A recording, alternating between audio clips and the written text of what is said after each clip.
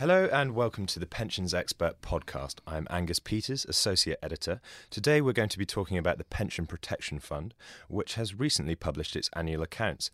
At the time of its inception, some doubted whether the lifeboat for defined benefit schemes would be able to cope with the liabilities thrust on it by large corporate insolvencies. But its latest annual report reveals a surplus of 122%, with a 91% probability of meeting its funding target. It hasn't all been plain sailing, though, with the PPF having to take on a whopping $1.2 billion in scheme deficits last year. With me to discuss the stability and future of the fund is Chief Financial Officer Andy McKinnon. Andy, welcome. The headline figures this year make for pleasing reading in some respects, with that increase in funding level by just over a percentage point.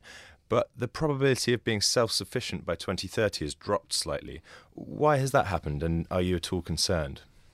Well, thank you, Angus. Firstly, as you've said, the Pension Protection Fund is in a healthy financial position, and the report and accounts for 17-18 that we've just published do confirm that. The fund is growing. We now have 30 billion of assets under management, and that's an increase of £1.2 billion over just the last year. As you say, since the PPF was set up in 2005, we have taken on 940 schemes, and we've paid out over 3.7 billion in compensation. So I think those figures do support the observation that we have been successful in what we were originally set out to do. And that funding ratio that you quoted, up to 122.8% at March 2018, is an increase from last year. It's a result of good investment performance, and it does come at the end of a year in which we have had, you quoted the figure of 1.2 billion, that is the largest financial value of claims that the PPF has taken on in any year since it was set up. So I think it's very pleasing to be able to report an increasing surplus, having taken on that level of claims. As you say, the probability of success, which is our long-term measure in our progress towards our probability of being sufficiently funded and as we've described it, self-sufficient by 2030, is above the target we've set ourselves. So we expect it to be about 86% at the end of the year that's just gone. As you say, the figure is 91%. So whilst that is a small reduction year on year, the things that have caused that change are changes in, for example, the way that we've modelled in insolvency and some improvements in the way that we've projected interest rates. So no, that doesn't really cause me any concern at all, because there isn't really anything in there that is kind of driven by a major change in the environment in which we operate. We continue to operate in an environment of risk, but I think it's well within the parameters we expect to be. Okay. Now, we know that the PPF's funding situation is slightly affected by the volume of liabilities that it has to take on within any given year. DB funding levels are generally improving, but in a mature business cycle, the health of sponsors could deteriorate over the next few years. With that in mind, would you like to see the pensions regulator focus on getting more cash in earlier to DB schemes, perhaps by cracking down on the longer of the recovery plans that we see out there? Yes, there has been a lot of discussion around recovery plans, and of course we would always welcome anything that can be done to improve the contributions that are made from scheme sponsors, in particular where we believe sponsoring companies are themselves in a strong enough financial position that they can afford to do that.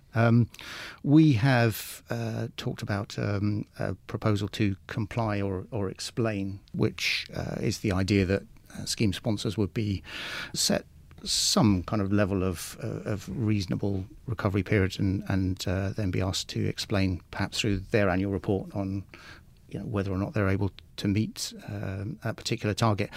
I think we've talked quite a lot about 10 years as being a sensible target. I don't think there's anything magical about that. I think I guess the whole point of having a scheme-specific regime, which is what the regulator tries to operate, is to try and recognise that for some schemes there may be reasons why longer periods are acceptable. Equally, in some cases, I think 10 years does feel a long time to recover a deficit, particularly as you're dependent on the sponsoring company's ongoing financial strength. We've seen that about 1 in 5 of the schemes in our universe has a recovery plan length longer than 10 years. And in particular, if you looked at the schemes, employers that are in our strongest levy band, so the schemes that we think are most financially strong, or the parent companies that are most financially strong, that figure is about the same. So that doesn't seem to indicate that the most well-funded employers are indeed making the most progress. Equally, if you look to the other end of the spectrum, in our weakest levy bands, around 225 schemes there, that's about 30% have longer recovery plans. And I think that does demonstrate that there is some evidence that schemes with weaker sponsors are taking longer. So I think it's right that the regulator takes a view as to what's appropriate for a particular scheme, but we are particularly keen that at the end of the day, those employers who can afford to repair deficits more quickly do so. Right, okay. The PPF has been involved in a number of restructurings over the year and appears to have taken a fairly tough stance. You might recall the company voluntary arrangement involving Toys R Us. Can we expect to see more of that tough stance, and what should companies know about the PPF's priorities in these situations? Well, there certainly has been a recent uptick in activity in retailers in particular, citing high property costs, and that's the background to the use of CVAs as a method of restructuring, if you like. CVAs are a form of insolvency, so we would expect them only to be used as a last resort for restructuring struggling companies. And for our part, if there's a pension deficit involved, then we will take on creditor rights for the scheme and we'll vote on the CVA.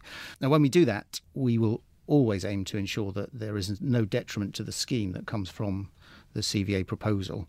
If you like, if there's then a subsequent insolvency at some point in the future. I think industry generally is our published principles are well understood. We have recently updated those, so there is a bit more information on current guidelines available on our website. That does give it a little bit more information. But really, our role is to make sure that the schemes are protected. And we have seen some instances in the past of, for example, BHS, Austin Reed, Toys R Us might be examples of where there has ultimately been an insolvency following a CVA.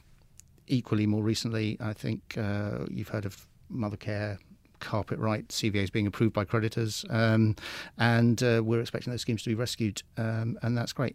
So, in general, we're not going to we don't oppose CVAs, and in cases where they have been successfully used, they've preserved business value, and if that enables employees of companies to remain in employment and companies to continue trading, and there is no detriment to the scheme, then that's great, and we would fully support that. And Toys R Us is probably a case in point of where, unfortunately, there was ultimately an insolvency after a relatively short period of time.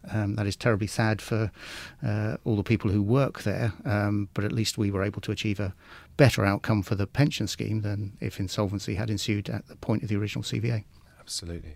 Now, absorbing large companies' deficits is one thing, but absorbing a commercial defined benefit consolidator could have an even bigger impact on the PPF's funding level.